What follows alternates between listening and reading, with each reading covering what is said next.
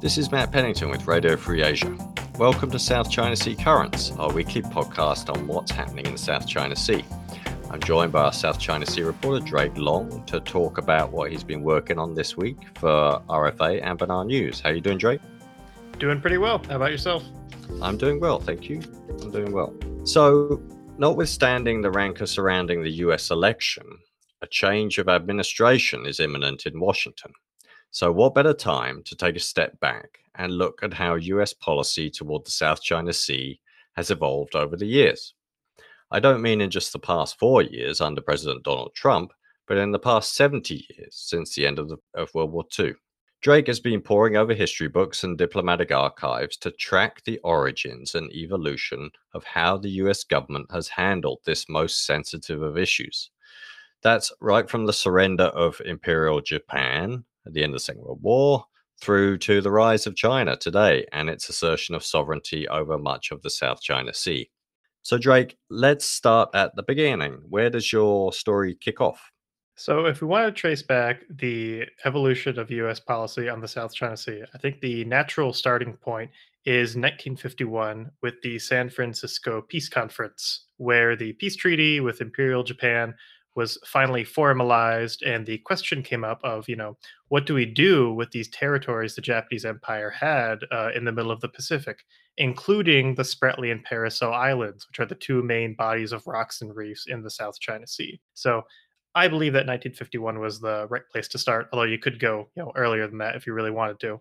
Okay, so to give us a sort of sense of history and, to go back those 7 decades, we've got a clip of an old British newsreel of covering that conference. So let's listen to that. 6 years after the end of hostilities, the San Francisco Peace Treaty brings to an end the state of war with Japan. In the War Memorial Building, Monsieur Schuman for France adds one of the 49 signatures to the treaty. Each representative uses a new pen, which is then given him as a memento. Then America's Secretary of State, Dean Acheson, the man whose untiring efforts made the conference possible.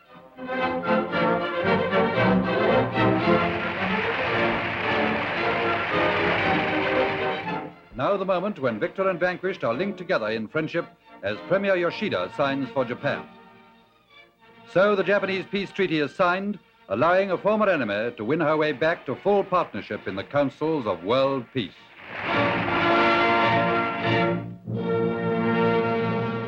So, Drake, this was 6 years after the war, and as the journalist said there, Japan was again a partner in the councils of world peace. So Japan was giving up its claims to the islets in the Paracels and the Spratlys. Was that a big deal? It was a big deal. I mean, I think the easiest way to think about it is it essentially reset ownership and occupation of those little islets. So before World War II, various European countries like France and Britain even claimed different little parts of those islands and occupied them. During World War II, Japan came through and basically occupied every little bit of them. By giving up those territories at the end of the San Francisco Peace Conference, it became extremely ambiguous who actually owned them. Like, whose sovereignty did they revert to? It could have been the Republic of China, but the Republic of China by that point had lost the Chinese Civil War and was in no position to administer those territories. Was it the People's Republic of China? Well, I mean, certain countries that signed the peace treaty, like the USA, did not recognize the People's Republic of China at that time. So the best way to think about it is that it essentially reset the issue. It became this in the context of decolonization and in the context of this new emerging Cold War. The value of the Spratly Islands and the Paracel Islands completely changed, and the clear cut ownership of them became much more vague. So did the US really care about the islands in the South China Sea at this point?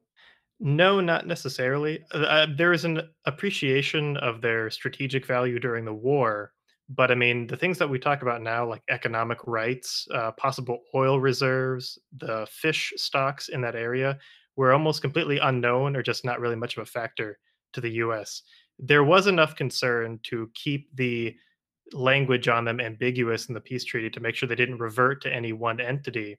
But there wasn't enough appreciation on the U.S. side for why even bother with these little rocks. I think at the time their main value was guano, which is what Japan wanted out of them. Bat guano. It's a Sure. very different situation today. So that's for fertilizer. So its Yeah. only strategic value was fertilizer. Hmm. So US basically didn't take a position on who owned the different features in the South China Sea. No, not whatsoever. Okay. Let's fast forward a bit to 1974. What happened then?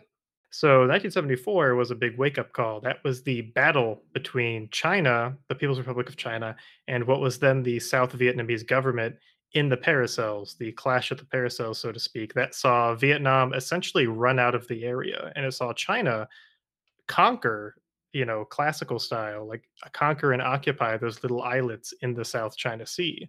To this day, China still owns and occupies pretty much all of the Paracels. So it was a major shock to the US, to European observers, to other countries around the region when the PRC came in and took those islets. The South Vietnamese government, as has been known, was a US, basically, it was a client state, it was a US ally. The US had started this precipitous withdrawal from Vietnam in 1973 after a long, bruising war there. And then, as soon as the US leaves, China moves in and kind of seizes the Paracels. That was when people started to realize that, yeah, there's a lot to fight over here. These countries really do care about these little rocks, and there's the potential for serious conflict, serious bloodshed to happen. I mean, that was a really pivotal time because basically China occupied Paracels at that point and they haven't left since. Yes, exactly. And for the US, I guess, I mean, this was in the death throes of the Vietnam War, as you say. So there were more pressing matters that Washington had to attend to in Southeast Asia. What was the US stance in the Battle of the Paracels after the Chinese had taken over the islands? Non-intervention. So the U.S. Navy reportedly watched the battle from afar, and they knew about it, but their main concern was not coming in and helping the South Vietnamese keep these rocks. Because keep in mind, they didn't acknowledge that South Vietnam had a valid claim to them. They really didn't make any determination on who had sovereignty over these little bits of land. And at that time, the U.S. more or less was pulling out of Southeast Asia for a number of reasons. They didn't exactly want to get involved yet again over something like the Paracels. The biggest concern, based off cables that I saw, was the US was very concerned about how this would look to the Philippines, which was a US treaty ally and had its own features in the Spratly Islands that it occupied. They were mostly concerned about, maybe China doesn't stop at the Paracels. What if they move further south and take some other rocks that the Philippines has? That was a major concern of theirs. I mean, it seems the US Philippine relationship has been totally fundamental to US policy in the South China Sea over the past decades. Yeah, absolutely. That's the one thing that I found digging through these notes and archives, is that that's really the pivotal thing for the U.S. is this relationship with the Philippines and how that shapes U.S. policy on the South China Sea. To clarify, the U.S. and the Philippines signed what's called a Mutual Defense Treaty in 1951.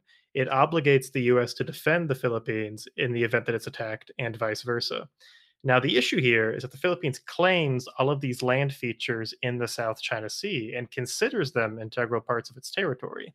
And the US, from 1951 basically to now, has been trying to tread a very fine line on whether or not it's worth defending the Philippine claims in the South China Sea at the cost of, getting entrapped in a naval conflict there, or if it's better to just say, we're not going to defend these little rocks for you in the South China Sea, but that endangers the entire US Philippine alliance. I mean, all the way back to 1974, we see that. You see the US ambassador to the Philippines cabling into Washington and being like, China has taken the Paracels. What do I tell the Philippines? Because they're inevitably going to ask us to step up patrols or something near their territories.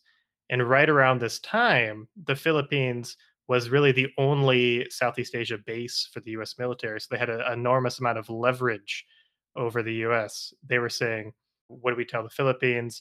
They're going to want us to do something about this. And if we give them a very firm no, that might endanger the last ally that we have in the area. So it's a very interesting kind of echo. I mean, we see this exact same problem come up time and time and time again, where the Philippines says, will you defend our South China Sea territories? And the US has to kind of remain a little ambiguous about that for a number of reasons. US has always really had to walk a diplomatic tightrope in its relationship with the Philippines on this issue. I mean, from reading the story that you written and that we're going to publish this coming week, the US was fearful or concerned that it could become embroiled in a conflict between the Philippines and China, that it might actually embolden the Philippines Yes. to press its claims. Yes. So after 1974, you have Filipino Marines stationed at these little specks of land in the Spratly Islands that the Philippines claims. Now, the fear in Washington was that if they communicated to the Philippines too firm of a commitment to defend its South China Sea territory under the Mutual Defense Treaty, that might make the Philippines more aggressive in asserting its claims there, because then that would mean the US would back it up. I mean, if it's a battle between the Chinese Navy and the Philippine Navy, that doesn't necessarily look good for the Philippines. However, if the Philippines can rope the US into a fight or a conflict, I mean, that's the greatest point of leverage the Philippines has. So, what do we see from 1974 all the way through the 1990s is the US kind of playing with the mutual defense treaty and being very, very careful not to overcommit itself to the Philippines' defense. Because again, we're talking about rocks and reefs. These are not real islands. It would be very, very odd for the US to basically commit itself to fighting over those sorts of specks of sand in the middle of nowhere. But at the same time, the Philippines is saying, this is we signed a treaty with you. Are you going to commit to defending it and honoring it or not?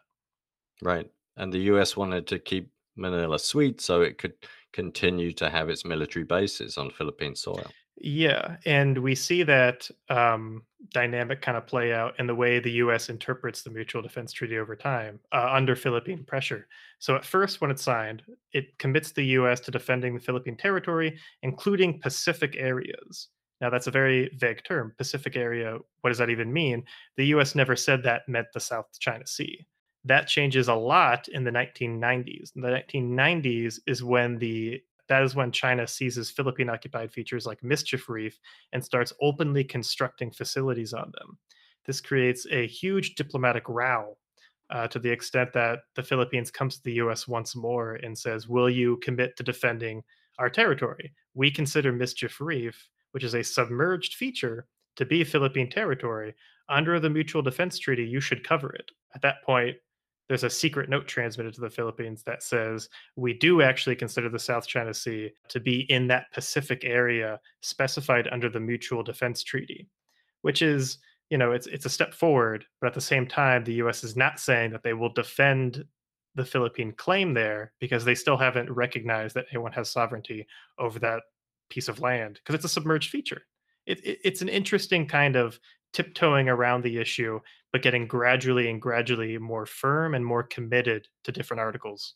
It's interesting that the US sort of gradually made a sort of firmer commitment under the Mutual Defense Treaty because by that time in, say, the late 90s, it had less of a stake in the Philippines. I mean, the base at Subic Bay had already been closed.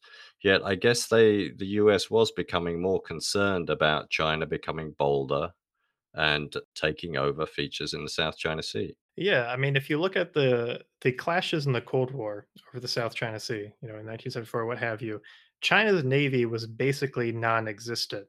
They mostly won the naval clash in 1974 because a lot of luck, a lot of scrappiness, and because the South Vietnamese navy, quite frankly, was kind of down and out by that point. If you move into the 90s, post Cold War period, the US is feeling pretty good about, global order, global peace. Subic Bay closes down basically on the Philippines initiative. And the US is like, all right, that's not the best situation, but we'll deal with it. We're going to maintain the Mutual Defense Treaty. We'll maintain a visiting forces arrangement. We don't necessarily need these massive bases in Southeast Asia anymore. And then China comes out of nowhere. Well, not out of nowhere, but China reminds everybody that no, no, no, no, we claim these territories and now we're building up our navy and we're going to build facilities on these little islands in the South China Sea. So that kind of creates a conundrum for the US because they want to wind down, but at the same time, there's a more pernicious security threat to allies like the Philippines in East Asia.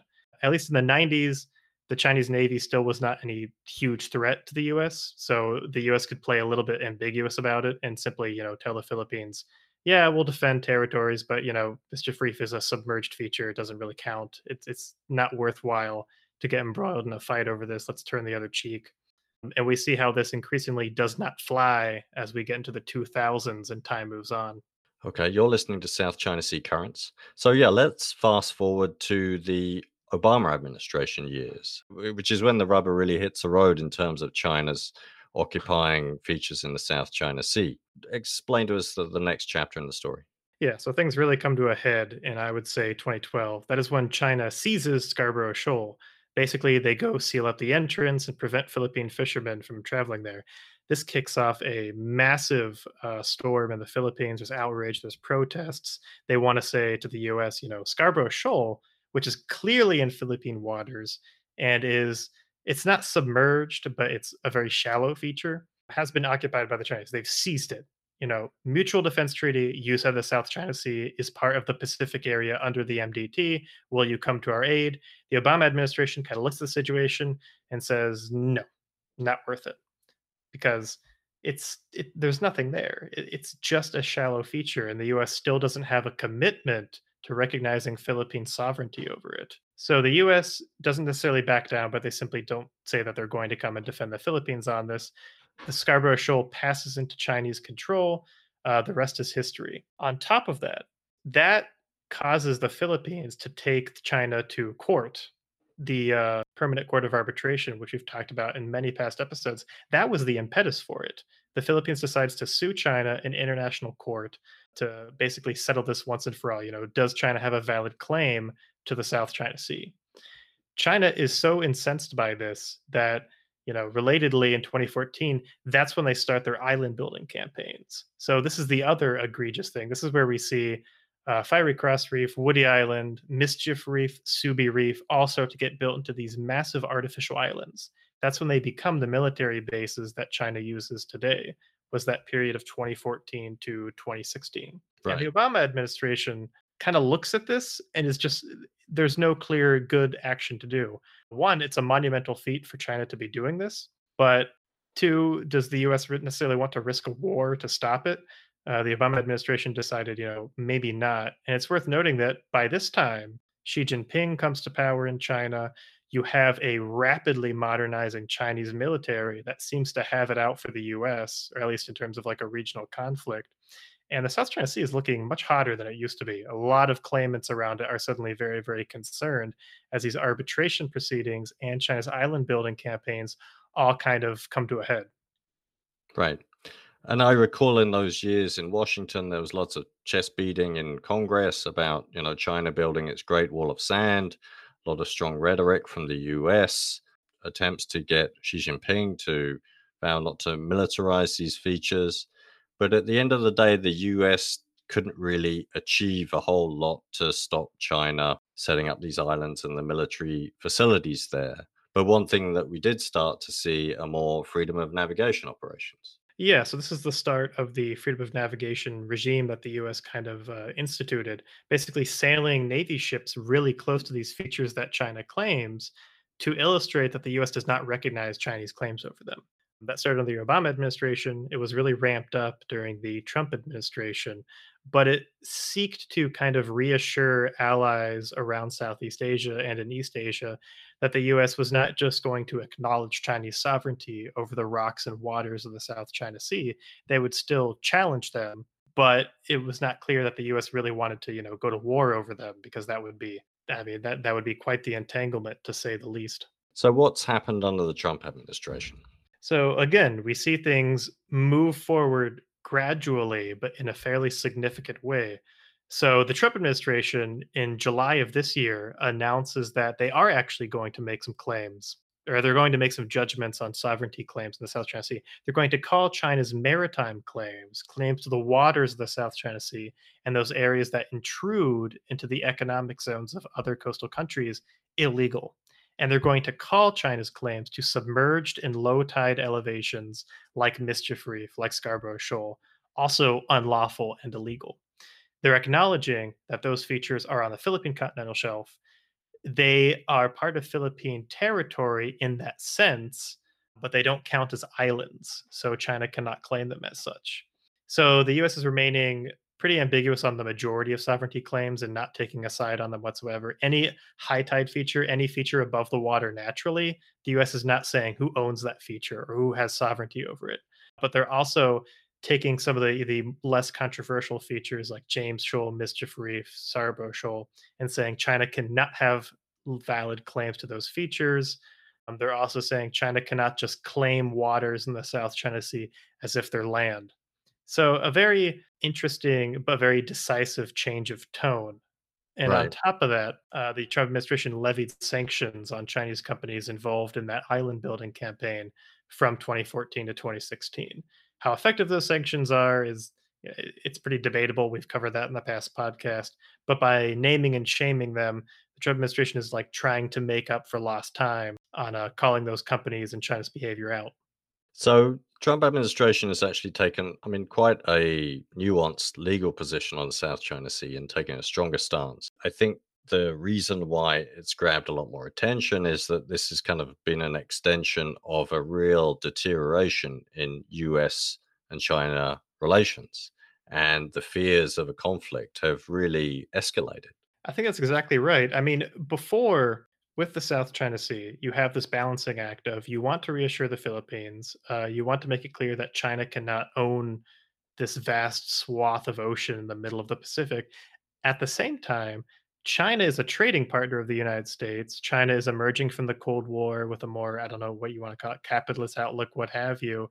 The US doesn't really have the appetite for a new Cold War or confrontation or anything of that sort. So they have to balance their relationship with Southeast Asia and their relationship with China. It's only recently that there's been a much more rivalrous, competitive sort of nature between the US and China, where you basically have the US saying, like, well, why do we respect China's position on the South China Sea? We don't really have to do that anymore. So I think that these slights have built up over time, and the new shift in South China Sea policy is part of that. But I would greatly emphasize that after digging through this, 70-year period, I actually think the proper way to look at it is that the gradual change of South China Sea policy is because there were a series of accidents that built up over time that the US kind of had to respond to. Number one, who owns the South China Sea territories after World War II? US doesn't really have a good answer at the time, so let's put it off. 1974, what do we do if our ally is attacked in the South China Sea? Not too sure, let's put it off. 1990s, the Philippines is demanding we honor the Mutual Defense Treaty. What do we do? Well, let's clarify what the Mutual Defense Treaty covers, but remain ambiguous in the South China Sea. Let's put it off. Island building, let's put it off. Now we are getting into the 2020s, and you can't put it off anymore. You have to get the trend line is to get more and more specific through the years on what the US wants in the South China Sea, what their national interest is, and then how do you reassure these other claimants? So it's been an interesting timeline to say the least. Yeah, no, it's a very interesting arc of history. So, given that the stakes are growing higher and the US is becoming sort of more specified in its policy stance, what about the future? I mean, we're looking forward now, notwithstanding, the President Trump not conceding the election, we're looking forward to Joe Biden becoming the next president. What's the policy on the South China Sea likely look like under Biden? Right. So there looks like there's going to be more continuity to change. And that's actually a subject of an article that we're publishing. So, one trend line throughout all of US South China Sea policy, it never goes backward. They just get more and more specific. They clarify their interests more and more succinctly. So, I don't think you're going to see a Biden administration, and no one I've talked to thinks this either. You're not going to see a Biden administration refute the Trump administration's South China Sea policy. Technically, it's sort of in line with what the US has always wanted to do, which is to bring up international law, the 2016 Permanent Court of Arbitration ruling, and incorporate that into the US position. People I talked to said that, on the freedom of navigation operations, on military cooperation with Southeast Asian countries aimed at the South China Sea and maritime security, those are definitely not going to roll back under a Biden administration. They may not escalate, but they're not going to roll back solely because the US tends to get a lot of influence out of them, and they seem to serve US purposes quite well. The reasons for the US involvement in the South China Sea are not going away anytime soon.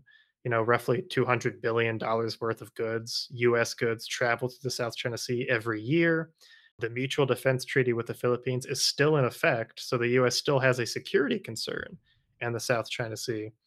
And then on top of that, China's naval modernization, their military buildup in general, has the US extremely worried. So, for all of those reasons, the South China Sea direction under Biden is not likely to change. It is likely to further develop.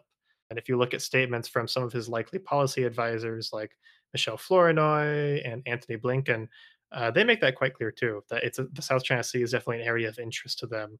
And they're not likely to sit back and sit idly by as we've seen for, certain periods of US history. They're likely to stay the course that the Trump administration has set. Right. And there's certainly not going to be a sudden end to tensions between the US and China under a new US administration. Not anytime soon. So, Drake, thank you very much. Fascinating review of the history of US policy in the South China Sea. You'll be able to see that article on rfa.org and banarnews.org, where you can also catch all of Drake's previous articles. On those websites, you can see our podcasts, or otherwise, you can search for South China Sea Current on Spotify and iTunes. If you've got any questions or feedback, please email us on South China Sea, that's all one word, at rfa.org, or you can follow Drake on Twitter. His handle is DRM_Long. I'm Matt Pennington with Drake Long, the South China Sea reporter for Radio Free Asia and Banar News. This podcast series is created by Leo Kim and produced by Radio Free Asia. Thank you for listening, and please join us again.